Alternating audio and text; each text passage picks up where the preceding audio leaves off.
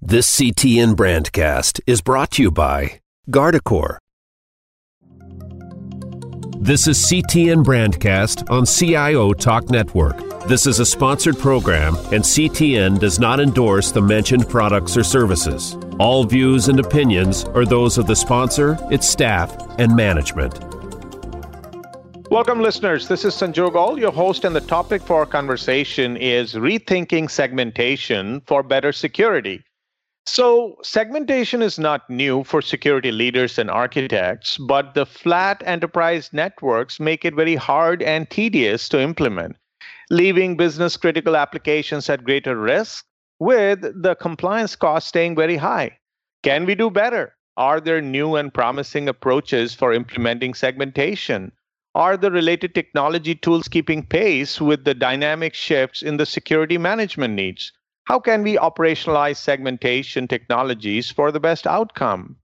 To discuss it, joining me is Ariel Zeitlin. Ariel is the CTO and Co-Founder at Guardicore, a company specializing in security solutions for cloud and software-defined data center environments. Hello, Ariel. Thank you for joining us. Thanks for having me. Well, so let's start with the first question I'll have for you is how well is segmentation, the subject of segmentation, understood and implemented by the security community? And also, I was curious, why is segmentation becoming so important now? Yeah, so segmentation is, I think, one of the oldest concepts in security. The logic is simple. You break down your network into segments and then force some sort of access control between the segment through a firewall. I mean, that's what firewalls will build to do. The benefits are clear and simple to understand. You have the higher level of segmentation you have, meaning the smaller segments, the attack surface is reduced, and the impact of a potential breach is limited to the size of the segment. But while it's not a new topic, a few things have changed significantly in the recent years. I think the first being is that enterprise infrastructure has become more diverse. There are cloud, PaaS, bare metal, virtualization, and each of those means there's introduction of new attack surface, and this happens fast. The second thing that changed is that regulation becomes more specific and it's asked for segmentation, and there are compliance standards that require segments to be very small, sometimes as small as a single application. Look at PCI DSS or Swift CSP regulation and then similar. And the third thing that changed, in my opinion, is that the presence of the attacker inside a data center is kind of acknowledged now. And the risk on the business continuity due to that, of the fact that the networks are relatively flat and unsegmented, is on everybody's mind. So those three create sort of a sense of urgency now and push organizations to segment more. Internal auditors like compliance are requiring to segment more. And to emphasize that, there's a recent Citigroup survey that asked a couple of hundreds of CISOs what was their priorities for this year. And number one was cloud, but inside the cloud, firewall and segmentation were 2 out of 5 priorities. And another example, the House of Representatives shared a report on the Equifax breach, which I think everybody in the security community knows.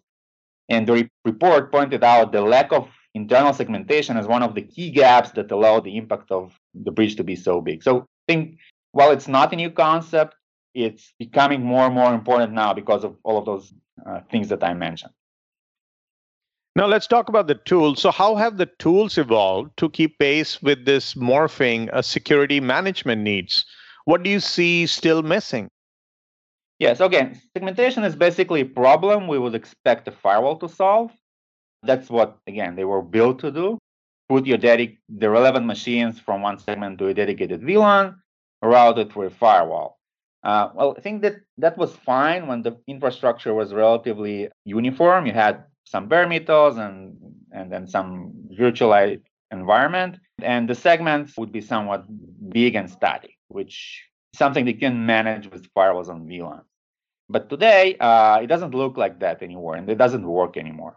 And the reason is that the infrastructures today include not just bare metal virtual environment, but also includes cloud and containers, sometimes more than one cloud provider, sometimes more than one virtualization provider inside an organization. So the infrastructure is more complex. Applications span, in many cases, all the infrastructure. So creating a VLAN across this complex infrastructure becomes very, very complex. And the second thing that makes the VLAN approach more challenging is that the cadence of a change in the application is very, very high, and it impacts dependencies and thus it impacts the policies. Those are the two things that I think that making the traditional approach not very fit to the needs. Now, I'll give you a specific example of one of our customers. It's a global investment bank that needed to comply with a new regulation by SWIFT. SWIFT is a provider of software that helps banks exchange money. This is how banks transfer money between them. And this regulation requires to put all SWIFT servers into a separate segment and whitelist all the connections in and out of it. It's very common to like the specific financial services applications. The footprint of an application across the bank is not big. In this specific case, it's around 100 servers, a bit less, but it still took them around 10 months to accomplish. And here's how they described why it took so much time. So first, they needed to create a new VLAN across all of their data centers, across all of their switches, and across all of their infrastructure. And this task was very tedious for the networking team. The different types of switching equipment to configure a Cisco here and Arista there, and in something different in the cloud. And to architect, to implement this change, and it just took a lot of networking people effort. And also they need, in some locations, they needed to actually buy new networking equipment and cabling. So it made it even harder. So once they were done with the VLAN, the next thing they needed to do is to move the application to the new VLAN. And this required additional few things to accomplish. First, they needed to shut the application down, which means it's one of the most important applications in the bank from the business perspective. So they needed to choose a specific time in their where the impact would be smaller. And another thing that was kind of complex is that when they moved the application, some of the IPs actually changed when they moved it to the new VLAN. So they needed to find all those places where the IPs are maybe hard-coded. So from the application team, this was a very scary and very tedious task to identify all it. So this is why it took a lot of time, a lot of effort, a lot of preparations to do this. And again, I'm going back. It's just 100 of servers. So what happens if the bank can actually have hundreds and thousands of those applications? So this process is not even converging. And I think this kind of explains why also it's a known technique, and it's something that people are used to do. But the way regulation works and the way environments are built today, this is a very, very difficult task to do with traditional tools. So let's talk about some of the new or promising approaches that may be available for implementing segmentation, which you feel somebody should consider. What would those be? Yeah, so on a very high level, I think the logical approach to solve all of these challenges is to distribute the firewall. I mean, instead of creating VLANs and routing the traffic through a firewall choke points that are challenged by the complexity of networking inside the hybrid environments and so on, all the challenges that we described before, the idea is to virtually distribute the firewall and instead of bringing the workload to the firewall, kind of bringing the firewall to the workload. And the local firewall will enforce the policy relevant to the specific workload. And if the implementation is good, it will also follow the workload across the infrastructure. So if it migrates across different racks or it moves to the cloud, as long as the implementation is good, the policy can actually travel with the machine. So this is on a kind of logical level. In practice, there are two types of actual implementations. First type is the kind of infrastructure-based segmentation, and it's usually provided by the infrastructure vendors. And in this implementation, the infrastructure vendor will implement the distributed firewall as part of its product, part of the infrastructure, and it also provides some nice user interface to manage the policy across this distributed firewall. The advantages of this approach, it's part of the infrastructure, and it means that while you deploy the infrastructure, you deploy new switches, or you deploy, say, VMware solution, you also deploy this microsegmentation technology in the same manner. The second advantage is that it's sometimes bundled into other infrastructure packages, so it can be cheaper for you to buy. There are a few disadvantages, but I think if you have enough interesting workloads outside the control of this specific infrastructure, The solution doesn't cover that. So if all of your interesting infrastructure, let's say on 95% of your interesting workloads are inside this infrastructure control, that you should definitely consider at least this approach. But if you have more than that, a lot of risk will be left on the table and will not be addressed by this approach. The second approach is what sometimes is called an overlay approach, and it's usually provided by independent vendors. It usually means there is some sort of an agent that runs on the workload and implements the local firewall piece. The main advantages is that, as expected, it's truly infrastructure agnostic. It will, at least theoretically, solve the coverage issue in a very elegant way. All your workloads on-prem, in the cloud, in PaaS are covered by the same technology in the same manner. The second is that in many cases, it's cheaper to start with.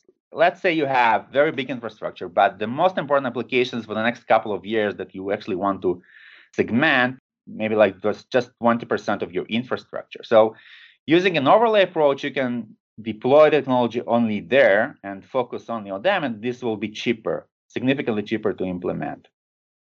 And those are the main advantages. And I think from the disadvantages, I think one of the major is that it relies on agents being installed on the workloads. And this may require a longer vetting process in the organization to make sure they don't harm the application. But if you look at all the vendors in this space, they kind of fall into those two categories.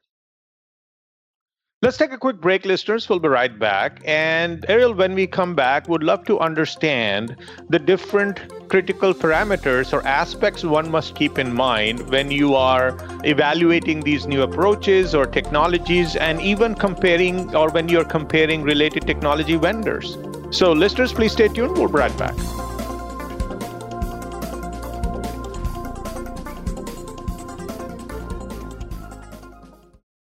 The IT world has evolved enterprises to accelerate innovation and better meet business initiatives. But with the constantly changing IT environments, protecting your most critical assets is vital. Are you armed to deal with the greater complexity, new vulnerabilities, and broadened attack surfaces? At Guardicore, we exist to protect your company's most critical information technology systems using flexible, quickly deployed, and easy-to-understand micro-segmentation controls. Our solutions provide a simpler, faster way to guarantee persistent and consistent security for any application in any IT environment. Protect the things that matter most. Maximize your speed. Minimize your risk. Manage security on your terms. Guardicore. Critical assets. Simply secured. Anywhere. Find out more at Guardicore.com. Visit today.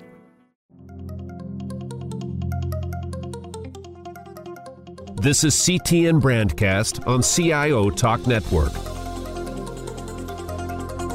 Welcome back, listeners. So, Ariel, when we are considering these new approaches and the technologies that you mentioned, what would be some of those critical aspects and parameters one must keep in mind? And also, how would one go about comparing even related technology vendors? That's a good question. I think one thing to keep in mind when you're comparing approaches or even vendors that are the same approach is the most important thing is simplicity and time to actually getting to policy in production. This is the most important thing, and all the selections should be made based on this factor.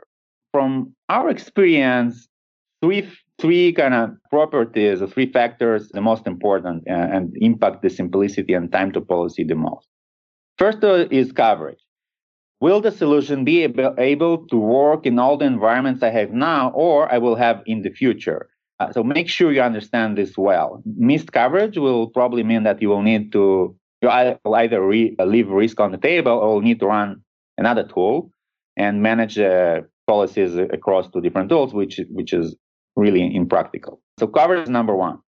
Second is how flexible is the policy engine, and will the policy engine allow me to easily express what I want to achieve? And I'll give you an example. So most of the vendors, some vendors support whitelist approach, some vendors support blacklist approach, or a mix of whitelist and blacklist. So you need to think really well on what type of policy you would like to apply. If you only want to create a few segments right across your data center and completely whitelist all the connections that can get in and out of the segment and say all the rest is not allowed, probably a whitelist approach is good enough for you. But if you also like to say things like, I don't want my databases to access the internet directly, or I want to make sure that a server is connected by SSH only if the SSH connection is coming from a Jambox or from some audited machine. Those are not whitelist kind of policies. That's much easier to express in a blacklist approach. So think really well on what do you want to implement and make sure that the policy engine of the vendor can actually support it. And by the way, if you do not know, we are not sure, we do suggest taking the most flexible policy engine. The third thing that impacts the simplicity and the time to policy is the UX of setting the policy. In our experience, by the way, this is the one thing that impacts the time to project delivery the most. How simple it is to understand your applications and their dependencies, how simple it is to understand what the segment should look like and what the policies between the segments should look like. And how easy is the workflow for setting the policy and tuning it. Usually, this will require some sort of a visibility tool that will give you an idea of how the traffic looks like, and most of the vendors actually provide it. But make sure that you get exposed to this part of the product enough to understand how simple it will be with hundreds and thousands of servers that you will have in your environment. Ask the vendor to demo this step by step, or play with the product. Like, try to really understand how it will look, not in a demo that the vendor gives to you on a call, but actually try to understand how it will look in your environment. There are more, but we found those three: coverage, the flexibility of the engine, and the user experience and the workflow to be the most fundamental for the success of the project. Now, let's talk about operationalizing these technologies. What's the most effective way of doing it? And if you were to build kind of a playbook, what would be the first steps in that playbook? I think this is a very important question and actually not a very simple one to answer in a few minutes, but as many aspects are involved into this, I'll touch on the most important ones that I feel are responsible for most of the failures or delays that we have seen. First, you need to identify your goals, milestones, and timelines, like any project that is well managed. Some of the milestones and goals will be driven by some sort of a compliance deadline. Others will be driven by some internal priorities and initiatives like, this is my most important application with the biggest exposure. I would like to start with it first, and I want to finish it like in 3 months. And there are many other approaches like aiming first at some low-hanging fruits. I gave you this example of a customer who wanted to make sure that all the SSH connections to a server are only allowed if they go through a Jambox, because he considered this to be the most burning risk for him. I actually do like this low-hanging fruit approach first because it gives a great way to show ROI fast and accelerate the internal technology adoption. I really believe in this. So identifying, managing this as a project with goals and milestones and timeline, I think this is a very important thing to start with. If you don't have a good plan, it can be delayed, dragged. Management will start asking, why do we have this technology purchased and deployed for 6 months that we still have no significant risk reduction implemented? The second thing is you need to figure out the responsibility model. And depending on the organization, the responsibilities of who is going to manage this distributed firewall is actually shift. And the reason is that today, in many cases, the networking team is the team that is responsible of managing the firewalls. As we have seen, there's a lot of networking indeed involved in this process. You need to create VLANs and so on. But with this new technology, networking people are not really part of the play in a way. So the responsibility can shift to the security operations, or even application owners or DevOps. So you will need to figure out what will work in your organization, who will be in charge of deploying the technology and making sure it's bundled with the deployment of any new server, who will be in charge of suggesting, approving, tuning the policies. In some cases, different policies will be set by different teams. We have customers where like global policies such as access to organizational resources are managed by the security team, and the dependencies of each application are managed by the application owners themselves, where the security just review them. This is in fact common. Without cleaning and understanding really well how the ownership will be for this technology, the project may even fail to start. And if you're not able to answer your CIO the question, who will own it, who will manage it, he may be right in not approving it. So there are many best practices here of, if my best advice, if you have a peer that the organization is similar to you, go ask them how they implemented this. It will be probably the best, shortest path to the truth. But there's also a lot of material online to understand how it might work for you. So this is the second one, the responsibility model. I think the third one is automation. I think automation is the way now IT and applications are delivered, and so needs to the security. Things that change very fast, and if you fail to automate processes that are affected by those changes, you'll be chasing your own tail here. And here's an example of what I mean. Let's say we have this Swift application from which we discussed earlier, and you want to put it in its own segment. Properly set policy will apply to all the servers of the Swift application, and you will probably need to identify them and set the policy saying all servers that are part of the Swift application, this policy is applied to them. More often than not, you will rely on some sort of CMDB to identify those servers. Now, what happens if a new server is deployed? If you not automate the process of making sure that this server is known to the segmentation tool as part of the Swift application, usually by some sort of labeling or tagging, you will need to manually update the policy. So you need to automate that any new server that is introduced or any change that is done, the policy and the tool knows about it and it's reflected in the policy change. There are many examples of what type automations you are really deployed. It really depends on your own scenario. My best advice would be is you should really become allergic to anything manual because it will not scale with the dynamicity of how the applications and data centers look today. I think, those are the three major ones, but overall, it's a really important question. I wish I had a bit more time to discuss it. What some of the vendors sometimes do is some sort of a workshop, like ask your vendor to better understand how they recommend operationalizing that. But because in many of the organizations, this is the first time they're undergoing such a project with a different approach, and the vendors probably will have the best expertise and experience in it. So what's ahead of the curve for security leaders as you see it, and how should the discipline of segmentation evolve in your view among other security areas to keep up? I think what's ahead of us is even faster, more dynamic data center with more technologies that are nascent today, like containers, paths, serverless, and applications that change really fast. Business needs them in order to innovate and attract customers, and there's no way of stopping that, of course. But this also brings a potential of to invite new vulnerabilities and new attack surfaces unless they are addressed accordingly. And the only way for the security to kind of catch on this is to become part of this elite teams that are being formed along the organizations, which consist of networking and converged groups of networking, system, infrastructure, storage people, DevOps, and cloud people that are building these new environments that are very dynamic, very automated. And security needs to become part of this elite group and fast. Otherwise, they will be chasing those changes endlessly.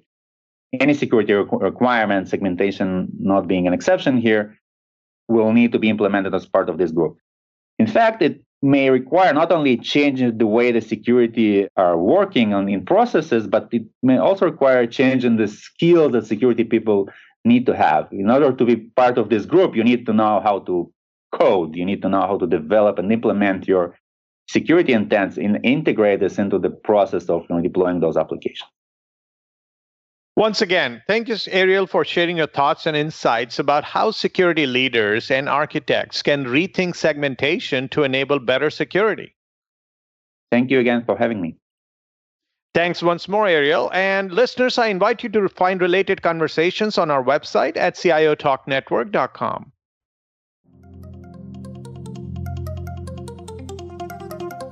This is CTN Brandcast on CIO Talk Network.